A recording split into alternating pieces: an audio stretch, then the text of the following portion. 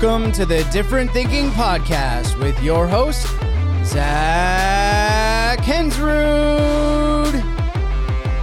All right. Welcome to episode number 5. I hope you enjoyed our launch and the 4 episodes that were on launch day of June 1st, 2022.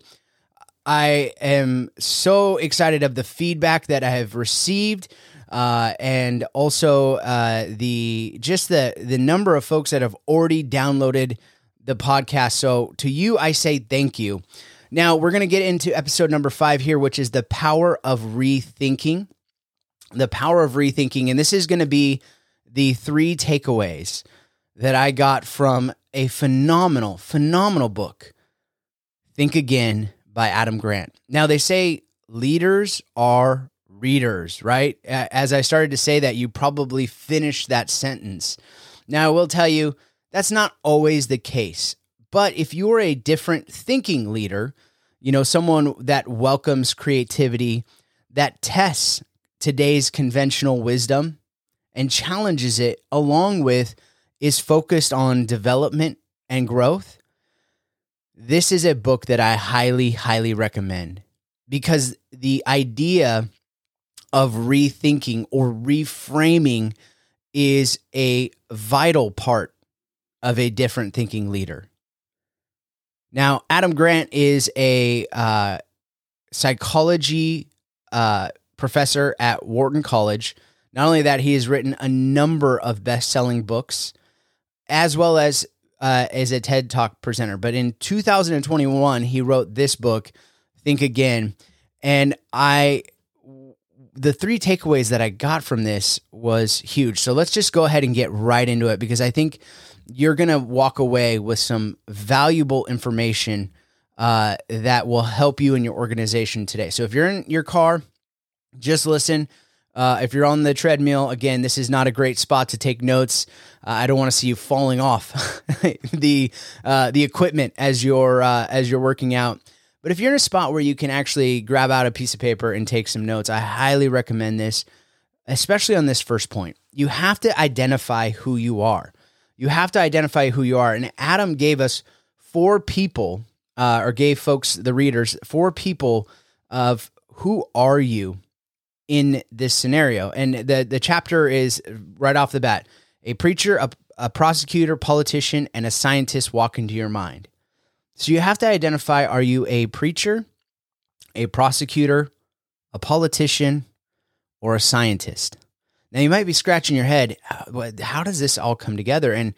And I found that in chapter 1, it really set the tone for the whole book, because you had to really attack the proper way of reframing and rethinking conventional wisdom, or what you know, or how you feel. You really have to identify who you are. So let's go ahead and get into it a little bit deeper into the weeds here. A preacher. Who is a preacher? When you think about that, a preacher is that person that stands up on a Sunday or a religious day and is sharing from the sacred text, right? This is a person that is full of conviction, is charismatic, is someone that is sharing their position in such a way that they believe that this is truth and there's no other truth that exists.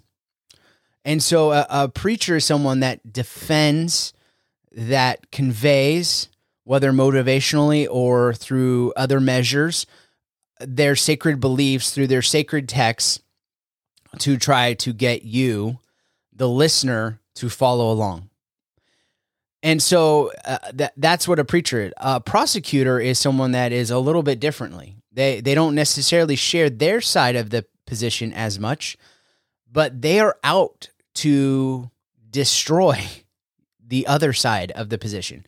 So when you're in an argument, or when you have a truth, there is the truth and then there's the fallacy, right? And so a prosecutor is out to prove the falsehood false, not that his truth is truth or her truth is truth. And so a prosecutor is much more apt to attack the opposite side. A politician, now this one, I hope for me, that's one of those ones, when I read it, I was like, oh no. I would never want to be defined as a politician. But I found it very interesting in the way that he defined politician. A politician is one that is out there campaigning, that's trying to build a majority behind him, trying to, or her. Again, it's one of those things that person is out there trying to build some sort of following, some sort of belief behind them by hitting on the high points and staying away from some of the points that would derail them. And you could see this especially in our political climate of today. You can see those hot points that politicians like to hit and points that they like to stay away from. And one of the things that I do enjoy during election season is watching some of the debates, and seeing what, how one side will bring up a certain set of points that the other side doesn't want to talk about. And then the other side does the opposite, right? And so they're just trying to build that following. And so all three of these, the preacher, the prosecutor, the politician, really doesn't lend to any type of rethinking, because what they know is what they know, and that has to be right. That has to be true. And so let's get into the last one, a scientist. And a scientist is one in their true definition is someone that is going to test, who's going to challenge, who is going to seek out what is the truth, or what is the outcome. And that is absolutely a different thinking leader, is someone that is a scientist, someone who's willing to say, I know we've always done it this way, but are we willing to try it another way? I know we've always operated this way, but are we willing to test it in another manner? And so it's something where a scientist is one that is willing to test, is willing to reflect, is willing to try something, and not in fear that that they're going to be different. And they're also willing to scrap things that don't work and keep things that do. And so in doing that and saying that, we really have to identify who we are in point number one. And I feel like that is really the foundation of it. Point number two, I really enjoyed, but it's understanding that in any argument, the two sides are really not that far apart. And Adam brought up the New York Yankees versus the Boston Red Sox. And if you're a casual sports fan, this is one of the pro sports rivalries that are truly a rivalry. The Yankees do not like the Red Sox. The Red Sox do not like the Yankees. And it doesn't matter. It could be a regular season, postseason. They are going head to head. It is one of those series that if you're just wanting to watch from afar or, turn on, you're going to see fireworks, no matter the teams could be horrible versus awesome, and that rivalry is there. But they didn't look at it from the players' perspectives, because the players play on the field. They looked at it, Adam came at it from the fans' perspectives, which I thought was very interesting as being a sports fan myself, and seeing that the fans, they had some very strong opinions about the opposite fans. So Red Sox fans had a very, very strong opinion about Yankee fans, and Yankee fans had a very, very strong opinion about Red Sox fans. And so they brought them together and, separated them, and had Boston Red Sox fans share what they did not like about Yankee fans. And they put a bunch of words on a board, and they just started putting words there. And in a separate room, they had Yankee fans share what they didn't like about Red Sox fans. And they started sharing and putting words on the board. And then they brought the boards together. And wouldn't you know it, the same words were on both boards. arrogant, rude, all sorts of names were on both boards, and both fan bases viewed the opposite one the very same way. And in this chapter, he really does a masterful way of crafting it, of understanding that, listen, there isn't that far of a difference between the two. Both fan bases wanted their teams to do very, very well. Actually, not very, very well. Both fan bases wanted their team to win the World Series. They want their teams to be good. They want to play against the best. They want to see the other side lose. And so you start to see that there is a bridge to this gap. And from a different thinking leader side, you can understand that in an argument, it is something that in any argument, any issue, you can find that there's actually common ground that can be gained. And that gap that initially looked like the Grand Canyon could be the size of a little creek or a little brook, a difference, where the two sides can come together and actually root for one another. And Adam shows how you could get a Yankee fan or a Red Sox fan to admit that, yeah, I could root for the Yankees or I could root for the Red Sox on the opposite side, which is amazing in understanding that once you start to build that commonplace, all of a sudden that gap starts to lessen. And that really gets me to point number 3. And I think this is the one that it took me not only one time through, a second time through to read through, but it was how to have active or actively listen to an opposite side of a topic that you have a strong feeling against.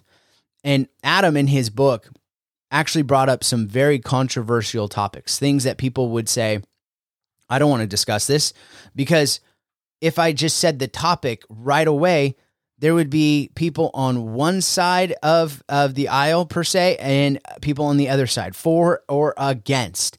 And he really started off with one, vaccines. And he also brought up, I think, abortion in this book. And I know it's not things that us as leaders that we'll ever really necessarily deal with from the aspect of in businesses or organizations. But I think the principle is what is important, is that when a topic like this comes up, it is important as a different thinking leader to do this, and that is actively listen. And actively listen is not just, yep, okay, great, let me take a few notes, wonderful, okay, sounds good, and you're wrong, right? Or I disagree with you because of this.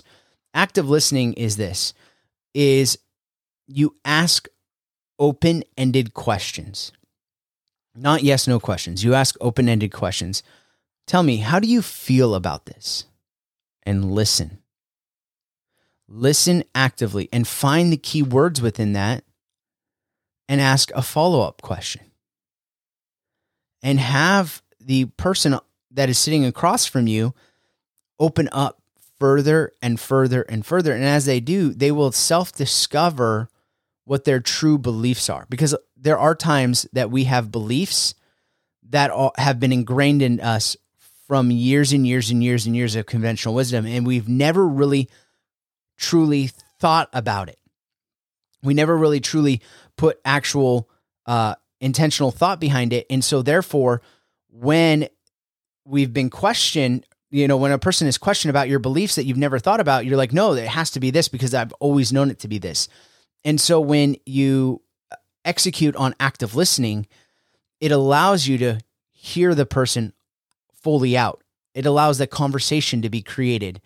And so it goes from an argument to an actual conversation, and you can get to the true motivation behind why they believe or why they feel that certain way.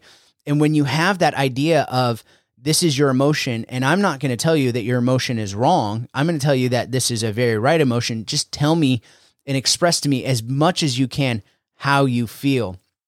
And so I felt like in that chapter, I had to go back and reread it again, because it is something that, again, he brought up those controversial topics that really invoked a certain feeling one way or another, but then found that in those scenarios, through active listening, it actually opened a person up for them to make a decision for themselves.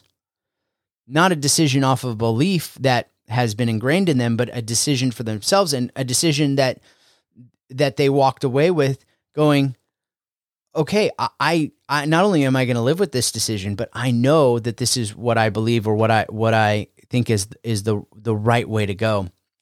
And so how we can apply this in our organizations is we have folks that may disagree with how a organization is run, or how a business is run, or may disagree with how you live.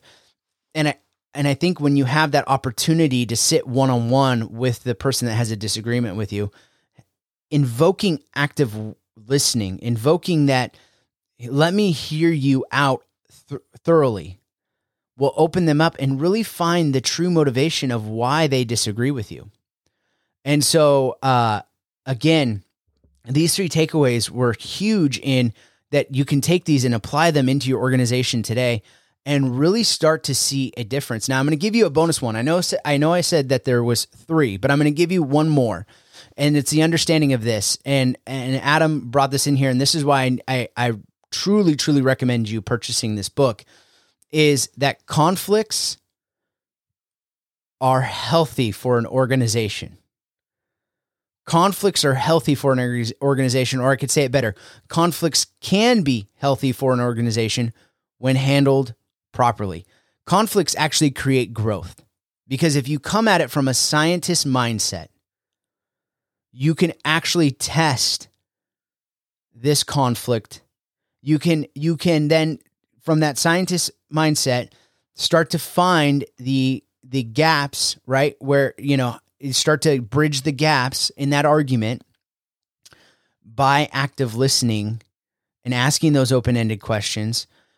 It will start to open up that person, and therefore it will start to bring about what is really the true motivation. And then you can, as a leader, as a different thinking leader, use that conflict to build your team. Now, if you don't handle it correctly, if you come at it from a preacher, a prosecutor, or a politician, where you are saying it's my way or the highway, conflicts can actually erode your organization. And so that's why I didn't include it as a point, because you got to take these 3 points to really, really unfurl conflict, to really get to the heart of it and see that conflict can actually be a healthy thing for your organization.